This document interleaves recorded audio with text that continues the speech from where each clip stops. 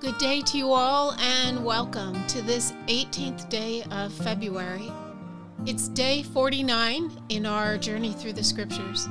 So hello out there to everyone. My name is Heather, and I am here with you on Sundays. And we're about to do what we do every day here. We are coming to the scriptures because they bear witness to Jesus, the source of our life. We are here together with people from all around the world, asking the Holy Spirit to illuminate the scriptures so that we are able to see Jesus and have our hearts drawn to Christ and warm ourselves around the fire of God's love. Our readings today are Numbers chapters 3 and 4 and finishing with Acts 25. So let's jump right in. Numbers chapter 3. This is the family line of Aaron and Moses, as it was recorded when the Lord spoke to Moses on Mount Sinai. The names of Aaron's sons were Nadab, the oldest, Abihu, Eleazar, and Ithamar. These sons of Aaron were anointed and ordained to minister as priests. But Nadab and Abihu died in the Lord's presence in the wilderness of Sinai, when they burned before the Lord the wrong kind of fire, different than he had commanded. Since they had no sons, this left only Eleazar and Ithamar to serve as priests with their father Aaron. Then the Lord said to Moses, "Call forward the tribe of Levi, and present them to Aaron the priest, to serve as his assistants. They will serve Aaron and the whole community, performing their sacred duties in and around the tabernacle. They will also maintain all the furnishings of the sacred tent, serving in the tabernacle on behalf of all the Israelites. Assign the Levites to Aaron and his sons. They have been given from among all the people of Israel to serve as their assistants. Appoint Aaron and his sons to carry out the duties of the priesthood, but any unauthorized person who goes too near the sanctuary must be put to death." And the Lord said to Moses, "Look, I have chosen the Levites from among the Israelites to serve as substitutes for all the firstborn sons of the people of Israel.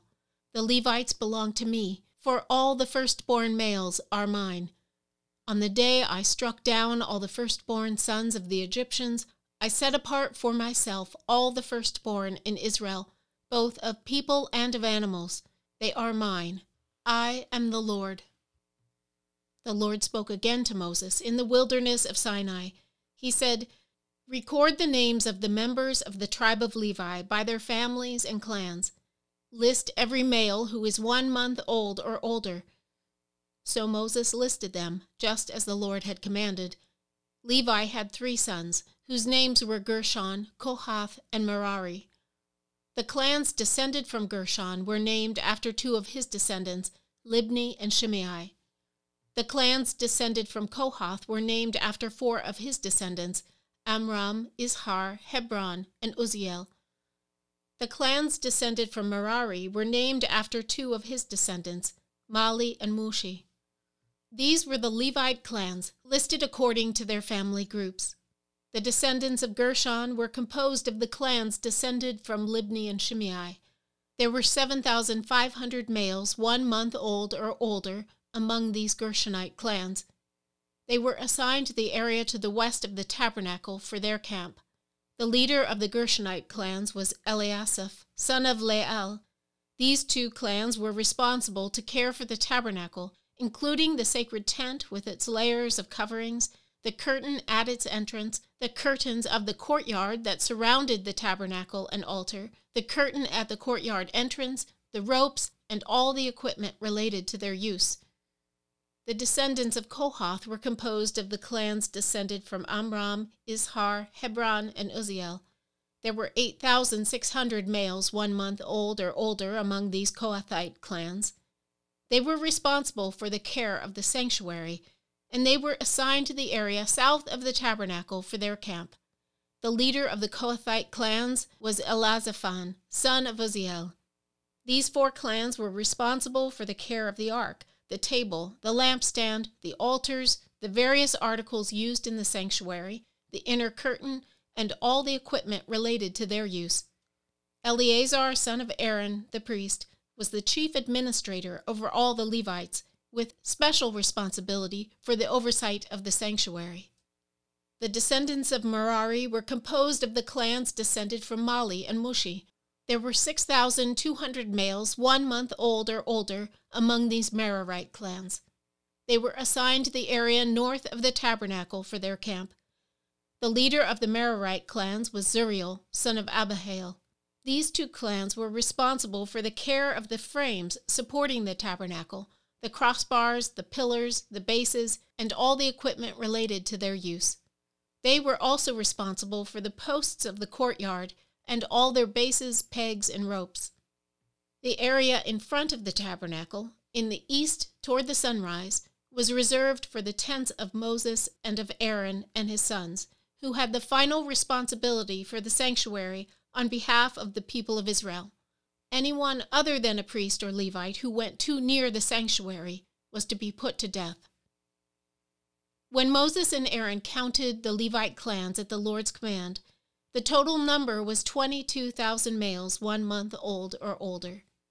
Then the Lord said to Moses, "Now count all the firstborn sons in Israel who are 1 month old or older, and make a list of their names. The Levites must be reserved for me as substitutes for the firstborn sons of Israel. I am the Lord. And the Levites' livestock must be reserved for me as substitutes for the firstborn livestock of the whole nation of Israel." So Moses counted the firstborn sons of the people of Israel, just as the Lord had commanded. The number of firstborn sons who were 1 month old or older was 22,273. Then the Lord said to Moses, "Take the Levites as substitutes for the firstborn sons of the people of Israel, and take the livestock of the Levites as substitutes for the firstborn livestock of the people of Israel. The Levites belong to me.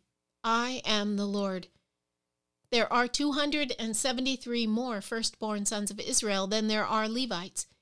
To redeem these extra firstborn sons, collect 5 pieces of silver for each of them, each piece weighing the same as the sanctuary shekel, which equals 20 gerahs. Give the silver to Aaron and his sons as the redemption price for the extra firstborn sons." So Moses collected the silver for redeeming the firstborn sons of Israel, who exceeded the number of Levites. He collected 1,365 pieces of silver on behalf of these firstborn sons of Israel, each piece weighing the same as the sanctuary shekel. And Moses gave the silver for the redemption to Aaron and his sons, just as the Lord had commanded. Numbers 4. Then the Lord said to Moses and Aaron, "Record the names of the members of the clans and families of the Kohathite division of the tribe of Levi. List all the men between the ages of 30 and 50 who are eligible to serve in the tabernacle. The duties of the Kohathites at the tabernacle will relate to the most sacred objects. When the camp moves, Aaron and his sons must enter the tabernacle first to take down the inner curtain and cover the Ark of the Covenant with it. Then they must cover the inner curtain with fine goatskin leather and spread over that a single piece of blue cloth. Finally, they must put the carrying poles of the ark in place. Next, they must spread a blue cloth over the table where the bread of the presence is displayed, and on the cloth they will place the bowls, ladles, jars, pitchers, and the special bread. They must spread a scarlet cloth over all of this, and finally a covering of fine goatskin leather on top of the scarlet cloth. Then they must insert the carrying poles into the table.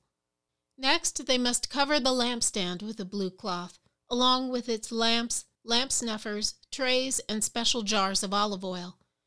Then they must cover the lampstand and its accessories with fine goatskin leather and place the bundle on a carrying frame. Next, they must spread a blue cloth over the gold incense altar and cover this cloth with fine goatskin leather. Then they must attach the carrying poles to the altar. They must take all the remaining furnishings of the sanctuary and wrap them in blue cloth, cover them with fine goatskin leather, and place them on the carrying frame. They must remove the ashes from the altar for sacrifices and cover the altar with a purple cloth. All the altar utensils, the fire pans, meat forks, shovels, basins, and all the containers must be placed on the cloth and a covering of fine goatskin leather must be spread over them. Finally, they must put the carrying poles in place. The camp will be ready to move when Aaron and his sons have finished covering the sanctuary and all the sacred articles. The Kohathites will come and carry these things to the next destination, but they must not touch the sacred objects, or they will die. So these are the things from the tabernacle that the Kohathites must carry. Eleazar, son of Aaron the priest, will be responsible for the oil of the lampstand, the fragrant incense, the daily grain offering, and the anointing oil. In fact, Eleazar will be responsible for the entire tabernacle and everything in it, including the sanctuary and its furnishings. Then the Lord said to Moses and Aaron, "Do not let the Kohathite clans be destroyed from among the Levites. This is what you must do, so they will live and not die when they approach the most sacred objects. Aaron and his sons must always go in with them and assign a specific duty or load to each person. The Kohathites must never enter the sanctuary to look at the sacred objects for even a moment, or they will die." And the Lord said to Moses, "Record the names of the members of the clans and families of the Gershonite division of the tribe of Levi. List all the men between the ages of 30 and 50 who are eligible to serve in the tabernacle. These Gershonite clans will be responsible for general service and carrying loads. They must carry the curtains of the tabernacle itself with its coverings, the outer covering of fine goatskin leather, and the curtain for the tabernacle entrance. They are also to carry the curtains for the courtyard walls that surround the tabernacle and altar, the curtain across the courtyard entrance, the ropes, and all the equipment related to their use. The Gershonites are responsible for all these items. Aaron and his sons will direct the Gershonites regarding all their duties, whether it involves moving the equipment or doing other work. They must assign the Gershonites responsibility for the loads they are to carry. So these are the duties assigned to the Gershonite clans at the tabernacle. They will be directly responsible to Ithamar, son of Aaron the priest. Now record the names of the members of the clans and families of the Merarite division of the tribe of Levi. List all the men between the ages of 30 and 50 who are eligible to serve in the tabernacle. Their only duty at the tabernacle will be to carry loads. They will carry the frames of the tabernacle, the crossbars, the posts, and the bases. Also the posts for the courtyard walls with their bases, pegs, and ropes, and all the accessories and everything else related to their use. Assign the various loads to each man by name. So these are the duties of the Merarite clans at the tabernacle. They are directly responsible to Ithamar, son of Aaron, the priest. So Moses, Aaron, and the other leaders of the community listed the members of the Kohathite division by their clans and families. The list included all the men between 30 and 50 years of age who were eligible for service in the tabernacle, and the total number came to 2,750. So this was the total of all those from the Kohathite clans who were eligible to serve at the tabernacle. Moses and Aaron listed them just as the Lord had commanded through Moses. The Gershonite division was also listed by its clans and families. The list included all the men between 30 and 50 years of age who were eligible for service in the tabernacle, and the total number came to 2,630. So this was the total of all those from the Gershonite clans who were eligible to serve at the tabernacle. Moses and Aaron listed them just as the Lord had commanded. The Merarite division was also listed by its clans and families. The list included all the men between 30 and 50 years of age who were eligible for service in the tabernacle, and the total number came to 3,200. So this was the total of all those from the Merarite clans who were eligible for service. Moses and Aaron listed them just as the Lord had commanded through Moses. So Moses, Aaron, and the leaders of Israel listed all the Levites by their clans and families. All the men between 30 and 50 years of age who were eligible for service in the tabernacle and for its transportation numbered 8,580. When their names were recorded as the Lord had commanded through Moses, each man was assigned his task and told what to carry. And so the registration was completed, just as the Lord had commanded Moses. Acts 25. 3 days after Festus arrived in Caesarea to take over his new responsibilities, he left for Jerusalem, where the leading priests and other Jewish leaders met with him and made their accusations against Paul. They asked Festus, as a favor, to transfer Paul to Jerusalem, planning to ambush and kill him on the way. But Festus replied that Paul was at Caesarea and he himself would be returning there soon. So he said, "Those of you in authority can return with me. If Paul has done anything wrong, you can make your accusations." About 8 or 10 days later, Festus returned to Caesarea, and on the following day he took his seat in court and ordered that Paul be brought in. When Paul arrived, the Jewish leaders from Jerusalem gathered around and made many serious accusations they couldn't prove. Paul denied the charges. "I am not guilty of any crime against the Jewish laws or the temple or the Roman government," he said. Then Festus, wanting to please the Jews, asked him, "Are you willing to go to Jerusalem and stand trial before me there?" But Paul replied, "No, this is the official Roman court, so I ought to be tried right here. You know very well I am not guilty of harming the Jews. If I have done something worthy of death, I don't refuse to die. But if I am innocent, no one has a right to turn me over to these men to kill me. I appeal to Caesar." Festus conferred with his advisers and then replied, "Very well.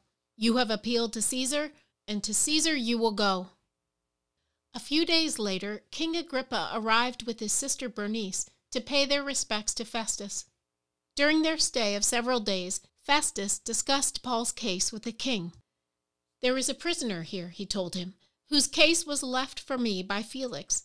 When I was in Jerusalem, the leading priests and Jewish elders pressed charges against him and asked me to condemn him. I pointed out to them that Roman law does not convict people without a trial. They must be given an opportunity to confront their accusers and defend themselves. When his accusers came here for the trial, I didn't delay. I called the case the very next day and ordered Paul brought in. But the accusations made against him weren't any of the crimes I expected. Instead, it was something about their religion and a dead man named Jesus, who Paul insists is alive. I was at a loss to know how to investigate these things, so I asked him whether he would be willing to stand trial on these charges in Jerusalem. But Paul appealed to have his case decided by the emperor, so I ordered that he be held in custody until I could arrange to send him to Caesar." "I'd like to hear the man myself," Agrippa said, and Festus replied, "You will, tomorrow." So the next day, Agrippa and Bernice arrived at the auditorium with great pomp, accompanied by military officers and prominent men of the city. Festus ordered that Paul be brought in. Then Festus said, "King Agrippa and all who are here, this is the man whose death is demanded by all the Jews, both here and in Jerusalem. But in my opinion, he has done nothing deserving death. However, since he appealed his case to the emperor, I have decided to send him to Rome. But what shall I write the emperor? For there is no clear charge against him. So I have brought him before all of you, and especially you, King Agrippa, so that after we examine him, I might have something to write. For it makes no sense to send a prisoner to the emperor without specifying the charges against him."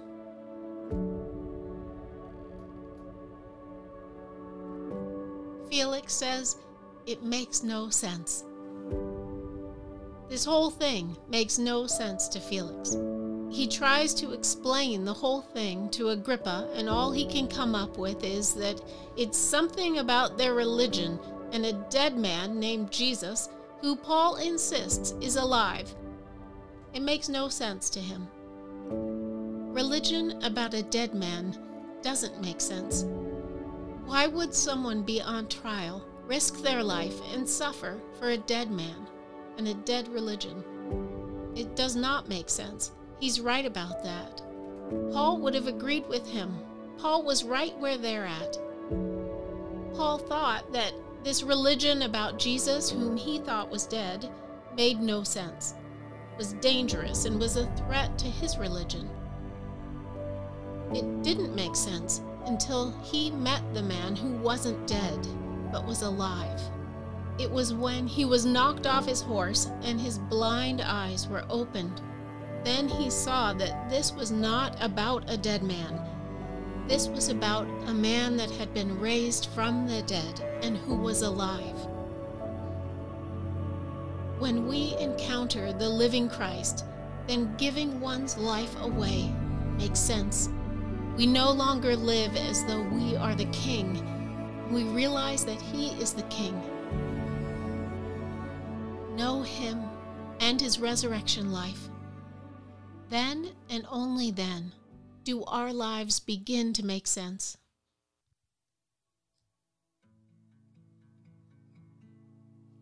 And now let's pray together. Lord, God Almighty and everlasting Father, you have brought us in safety to this new day. Preserve us with your mighty power, that we might not fall into sin or be overcome by adversity. And in all we do, direct us to the fulfilling of your purpose through Jesus Christ our Lord. Amen. O God, you have made of one blood all the peoples of the earth, and sent your blessed Son to preach peace to those who are far and those who are near. Grant that people everywhere may seek after you and find you. Bring the nations into your fold. Pour out your Spirit on all flesh, and hasten the coming of your kingdom through Jesus Christ our Lord.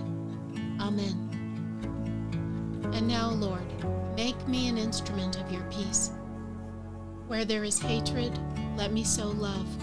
Where there is injury, pardon. Where there is doubt, faith. Where there is despair, hope. Where there is darkness, light. And where there is sadness, joy. O Lord, grant that I might not seek to be consoled as to console, to be understood as to understand, to be loved as to love. For it is in the giving that we receive, in the pardoning that we are pardoned.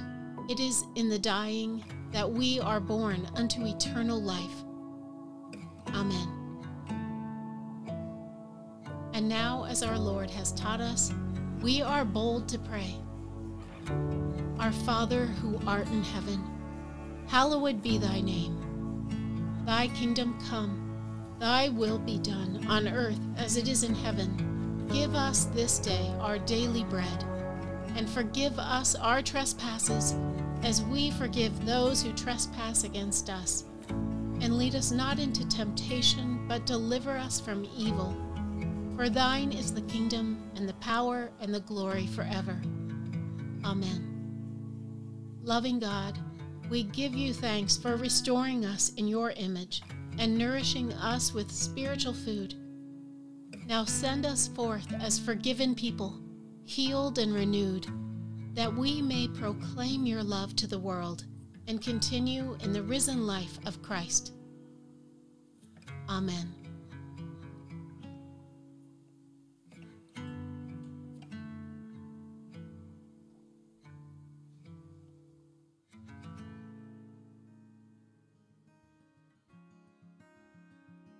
DailyRadioBible.com. That's our home base out here on the interwebs, where you are always welcome to stop on by. Thank you for being here with us today, sharing this time together. Just a reminder to like, share, and subscribe to this podcast. You can also find us on Facebook and Instagram, and we're also over on YouTube. If you'd like to receive our monthly email newsletter, you can sign up for that at DailyRadioBible.com. As always, Hunter will be back with you again tomorrow morning. But until that time, let's go forward. Let the joy of the Lord be your strength, and remember this: